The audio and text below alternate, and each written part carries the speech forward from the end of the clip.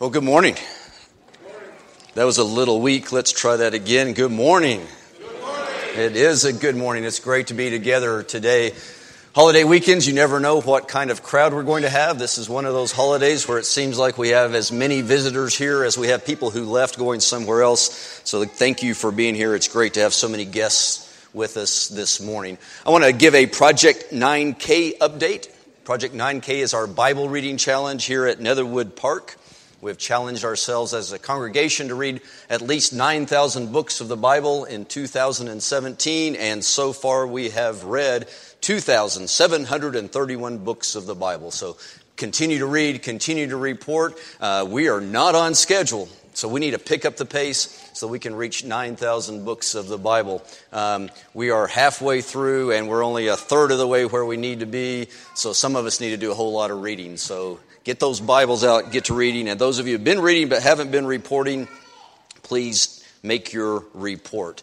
The reason that we have a Bible reading challenge is because we strongly believe in the power of God's Word. We believe God's Word is transforming. That's why we encourage everyone to regularly be immersed in God's Word, to read it on a regular basis, because God's Word is powerful. Also, I want you to know that we believe in the power of prayer. We believe that prayer is powerful and it's effective. We are a praying church. If you're around us much at all, you'll realize that we are constantly in prayer for people of our number and other people that we often don't even know, but people here know about. And we would love to pray for you. So if you are here today and you have a prayer request, if there's something in your life or in the life of someone you love that you would like for us to pray about, why don't you reach in front of you and pull out one of these green cards, fill out your prayer request, and then after services, just drop it in one of our collection boxes. And tomorrow morning, we'll send out these prayer requests to literally hundreds of people who are waiting to pray for you. We'll honor your prayer request if you'll just do that. So please let us know what requests you have, how we can be praying for you. Something else that you need to know about us is we are a church that believes in the power of baptism. We are a baptizing church. We believe that it's through baptism that we leave behind our old selves and we put on Jesus Christ. We participate in the death and the burial and resurrection of Jesus Christ, and it's through baptism that we do that. So if you are here and you have not been baptized, that's something that we really should have a conversation about. On this same card, if you turn it over, you'll see a place where you can fill out your contact information, and you can check a box that you would like to talk to one of the ministers or elders of this church about baptism, about being baptized. If you would fill out that information and check that box and drop it in one of those collection boxes, there's two at the back, one through these double doors up here. We'll contact you right away so that we can answer any questions that you might have, so that we can talk to you about being baptized. And the final thing I want you to know, and it has to do with this card as well, is that we believe in the power of the church. We believe that when we come together, there's much more power combined than we have individually. We believe that God calls us into communion, into community in a church. So if you've been attending Netherwood for a while and you haven't yet identified yourself as a part of this church, as a part of this family, we really believe that you should do that. And on that same card, again, if you'd fill out your contact information, check the box about church membership. One of the elders or one of the ministers will contact you. We'll answer whatever questions you have, and we'll talk to you about becoming a member of this church. So won't you do that? Won't you do that today? Well, we are in the middle of a sermon series, a summer sermon series. We started it last month. The sermon series is called Jesus Asks.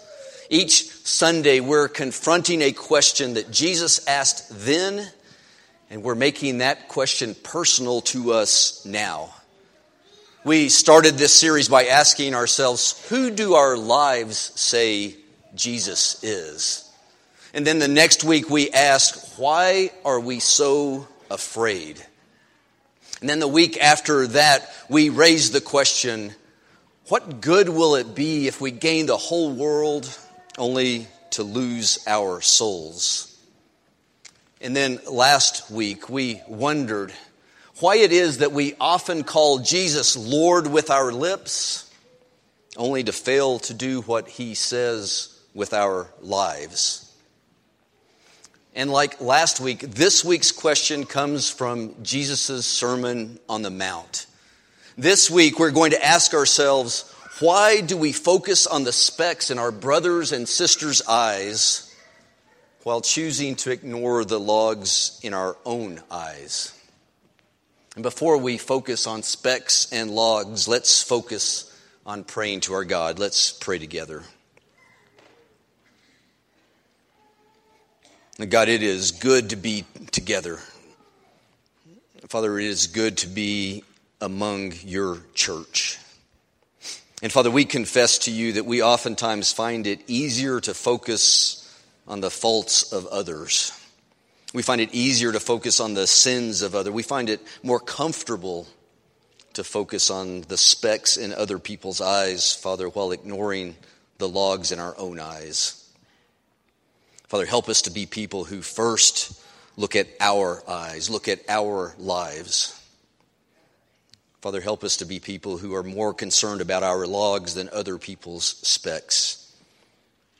Father, help us to remove our logs so we can look with clear eyes, look through the eyes of Jesus Christ and see people the way that he sees people. And Father, we pray this prayer through his name, Jesus, who is the Christ. Amen. Well, we heard Luke's account about these questions about specks and logs. Now let's listen to Matthew's account. Matthew chapter 7, verse 1. Jesus says, "Do not judge, or you too will be judged. For in the same way you judge others, you will be judged. And with the same measure you use, it will be measured to you. Why do you look at the speck of sawdust in your brother's eye and pay no attention to the log in your own eye? How can you say to your brother, 'Let me take the speck out of your eye,' when all the time there's a log in your own eye? You hypocrite! First take the log out of your own eye, and then you will see clearly to remove the speck from your brother's eye." Well, let's just take a moment to make sure we understand what Jesus is doing with these questions, with this image that he's giving us. See, Jesus is presenting a laughable image for us. Jesus is drawing an absurd contrast. He's making a ridiculous comparison. If you ever wondered if Jesus has a sense of humor, this answers it right here. See, this is an image that belongs in a circus with a bunch of clowns, or maybe in a slapstick comedy routine. Picture, if you will, a clown that's coated completely in mud and who is trying to wipe a little smudge off of a baby's face. The clown's oblivious to the fact that she's coated in mud, and she's obsessed with the fact that the baby has a little smudge on its face. And then in her efforts to get rid of that smudge on the baby's face, she and the baby both end up coated in mud.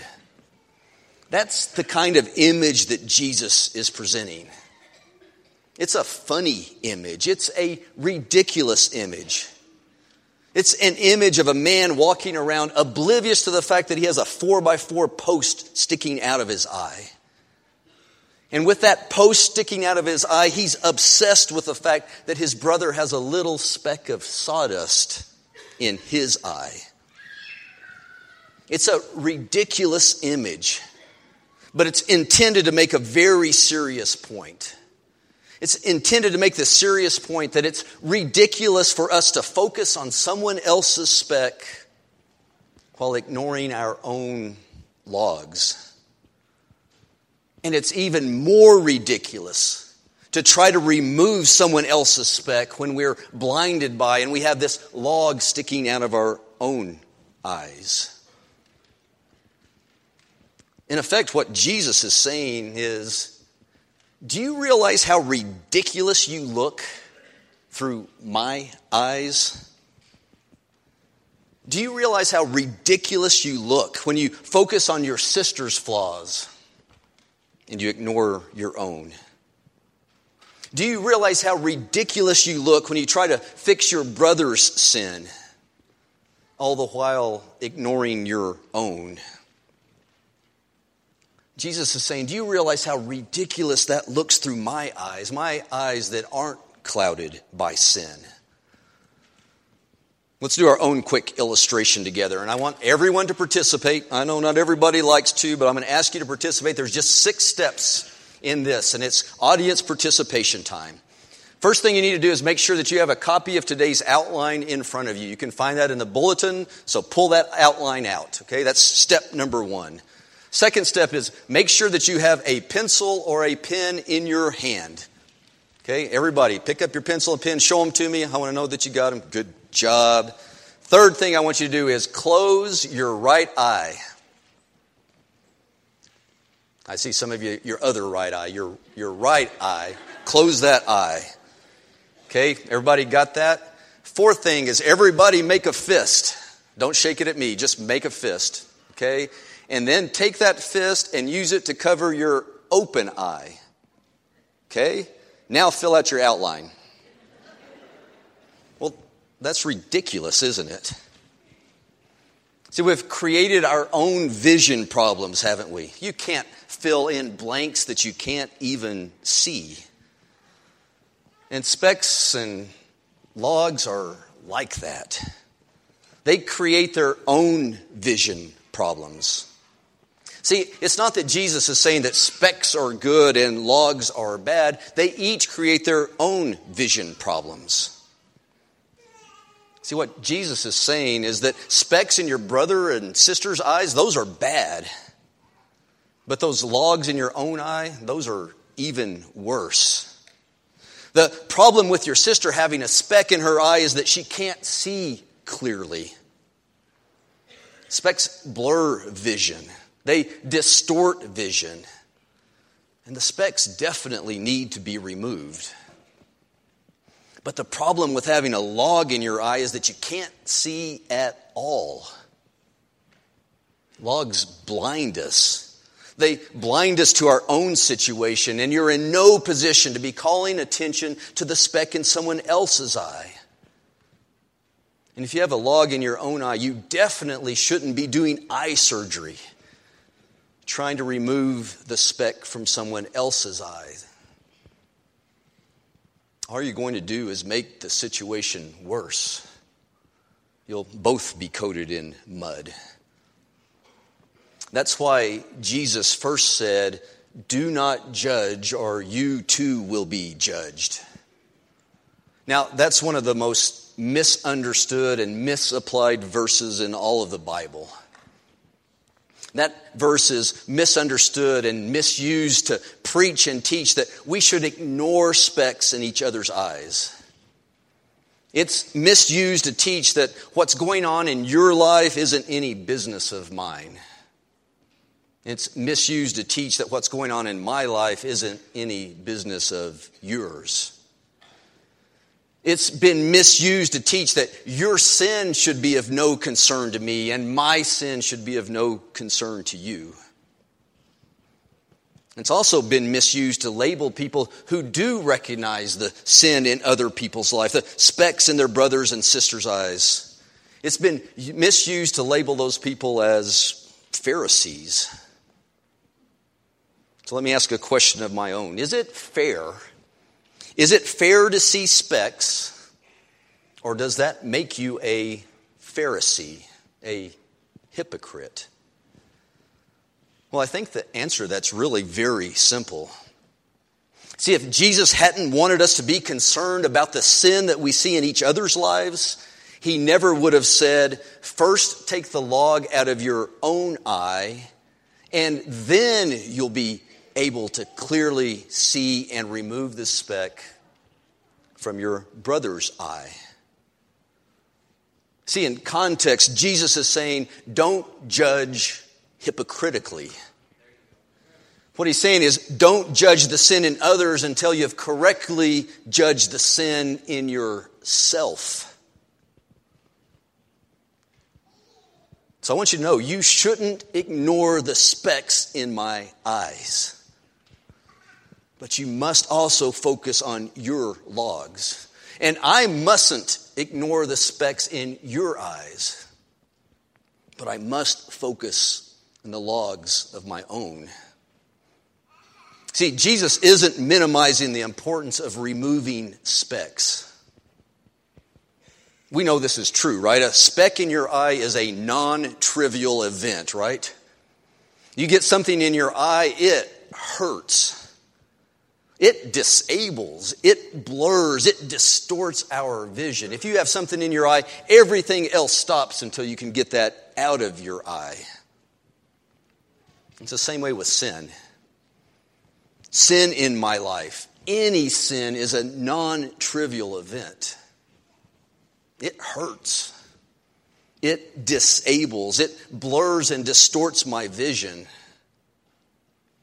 And it blurs and distorts my witness. And it blurs and distorts my worship and my relationship with God and with His people, with the church. And just as the whole body suffers when the eye is suffering because it has something in it, the whole body of Christ suffers when any one of us has unforgiven sin in our lives. I want to tell you about something that happened to me. It's almost 40 years ago, and I need a prop to tell this story. As you know, 40 years ago, I was about 4 years old. It's amazing I was able to actually work at that time, but that's what was happening. I was helping build a house in Missoula, Montana for a relative. And we were doing some plumbing work, and we were cutting some PVC pipe that looked a lot like this. And as we were cutting that pipe without protective goggles on, all of a sudden I had a tremendous burning sensation in my eye, tremendous pain in my eye. And I did what you do when you get something in your eye. I rubbed it, I washed it, I rinsed it out. I tried everything, but that wouldn't stop. The pain wouldn't stop. The burning wouldn't stop. And everything else shut down. My entire focus was on my eye. I had a splinter of PVC embedded in my eye. Well, I ended up at the emergency room. A doctor came into the room with a magnifying glass, looked in my eye, saw what the problem was with some real fine tweezers, pulled the splinter out, pulled the speck out, and miraculously I could see again. And the pain was gone, and the burning was gone. And I want you to know that I didn't for a second resist the doctor's efforts to identify and remove that speck. And I didn't for a second resent her for identifying and removing the speck from my eye. And that's what Jesus is calling on for us to do for each other. Because that's what love does. It identifies sin and it works to gently remove sin, remove the specks. Love works to restore vision, to remove the pain. And it works to restore our witness and restore our worship and restore our relationship with God and with His children, with the church. No, Jesus doesn't condemn speck removal, but He does condemn attempts at hypocritical speck removal. He condemns making a spectacle out of your specks while ignoring my logs. Which is why He says, first focus on the logs. First focus on your own sin. Then you can see clearly to remove my specks. Well, why did Jesus address this? Well, He addressed this because we have this problem, don't we? We often go around looking quite ridiculous with logs sticking out of our eyes. Why do we so frequently walk around with logs sticking out of our eyes and acting like everything's good? Why do we so often walk around with logs sticking out of our eyes and acting like we have it all together? Acting like we're sin-free? Well, I think there's several different reasons why we do that. One reason, I think, is just sheer arrogance. Sometimes we walk around with logs sticking out of our eyes because we just think we're better than other people. We have things more in control than other people. And we're able to convince ourselves that if we're doing it, then it must be okay. It must not be sin because, well, I'm doing it. And I'm not a sinful person. It's like saying, that's not a log in my eye. It's an ornamental plant that I just like to carry around with me. So sometimes it's just arrogance. But sometimes we walk around with logs in our eyes because of darkness. Because we're spending all of our time in places where it's just too dark to see the logs. Jesus put it this way in John chapter 3 and verse 20. He said, everyone who does evil hates the light and will not come into the light for fear that his deeds, his logs, will be exposed. But whoever lives by the truth comes into the light so that it may be seen plainly that what he has been done through God. So what do we do? Well, oftentimes we avoid church. And we avoid other Christians. And we spend our time around others who don't care about logs, who don't even care about sin. And if they don't recognize that I have a log coming out of my eye, then maybe I can convince myself that they're right. They're right. In the darkness, none of us see the log. So sometimes it's arrogance. Sometimes it's because we spend our time in darkness. But I'm convinced that the main reason that we don't see our own logs, the sin in our lives, is because those logs, because that sin no longer looks ridiculous to us. Because our sin has started to look normal to us. I'm reminded of what Paul said in Romans chapter 12 and verse 2. He said, do not conform any longer to the pattern of this world, but be transformed by the renewing of your mind. Then you'll be able to test and approve what God's will is, His good, pleasing, and perfect will. See, I think the main reason we don't recognize our logs as logs, the main reason we don't recognize our sin as sin is because we have allowed ourselves to become conformed to the world. This is the way it works. If our standard of whether or not something is sin, if that standard comes from the world in which we live, it's pretty easy to convince ourselves that we don't have any logs sticking out of our eyes. If you place a pinon tree in the redwood forest, all of a sudden that pinon tree doesn't look very significant, does it? But it's still a log. And compared to the world around us, our sin may not seem very significant, but it's still a log. And it still needs to be removed. Because that sin is hurting us.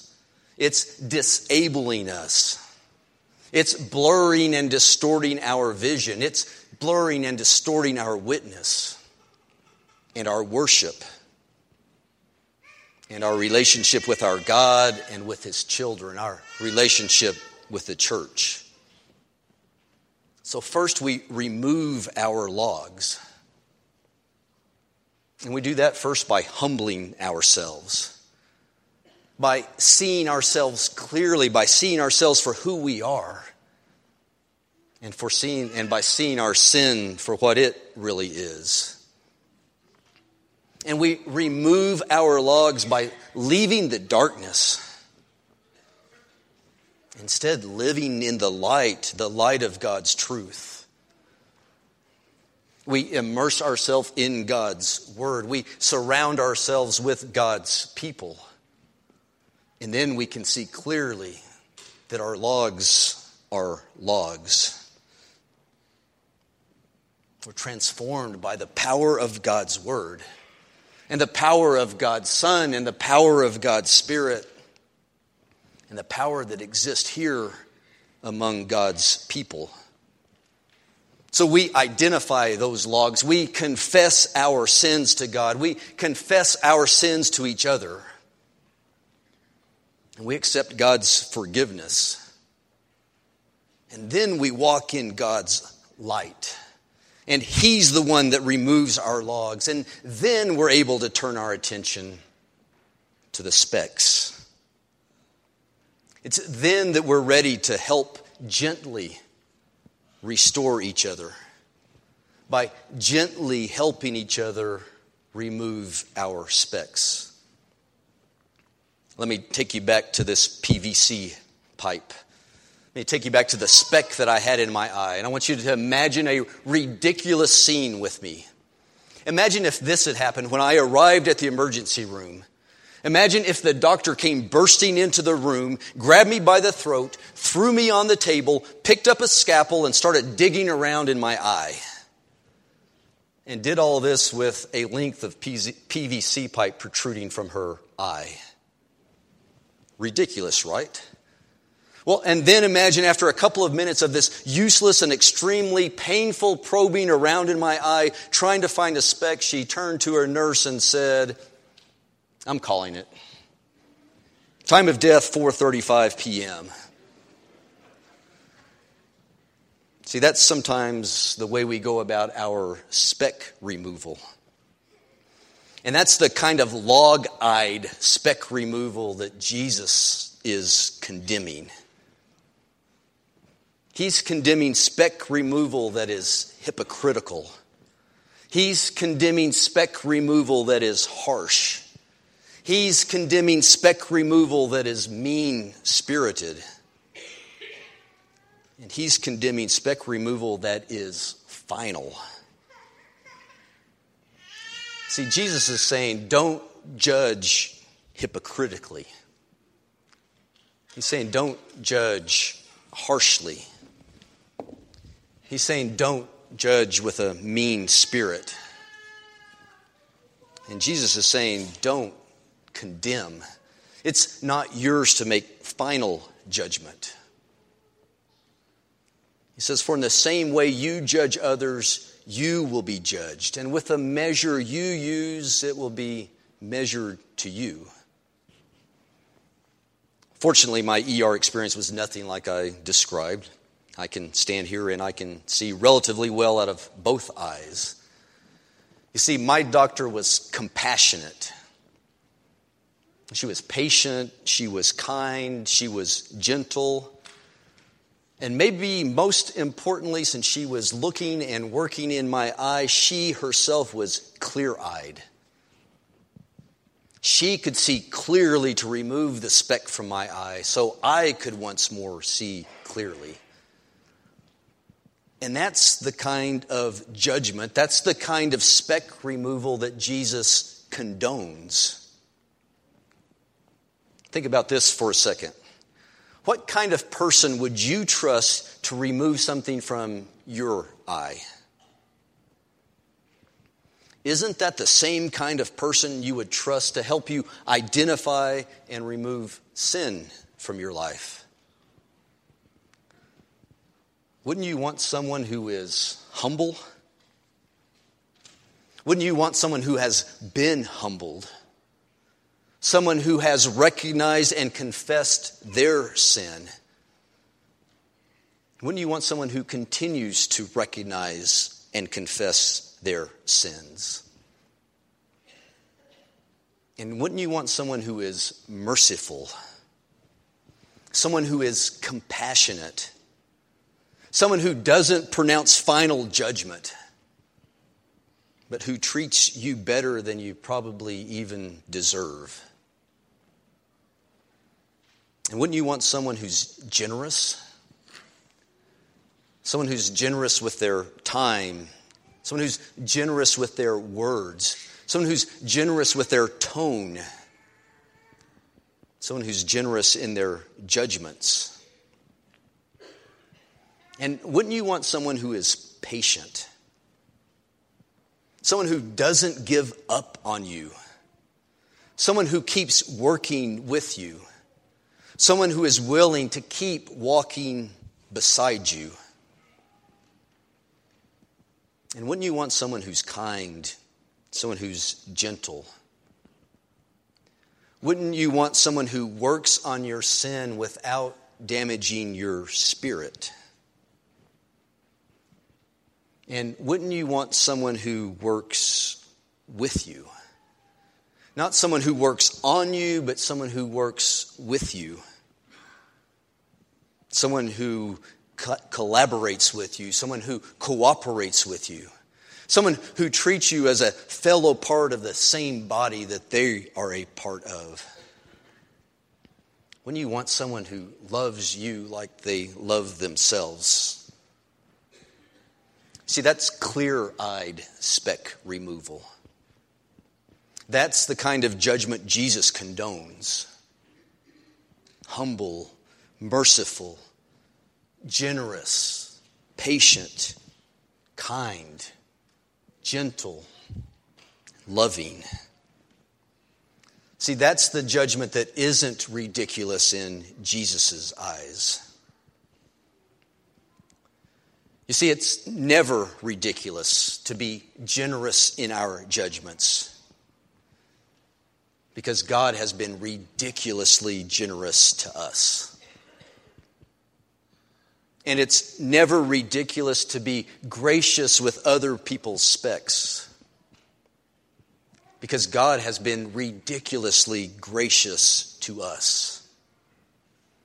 And it's never ridiculous to seek to restore and reconcile our brothers and sisters to their God and to their church, because our God did what this world considers ridiculous. He sent His only Son to this world to restore and reconcile sinners like us. And it's never ridiculous to draw near to our fellow sinners instead of pushing them away. It's never ridiculous because our God has drawn near to us. So church, so brothers and sisters, let's be clear-eyed.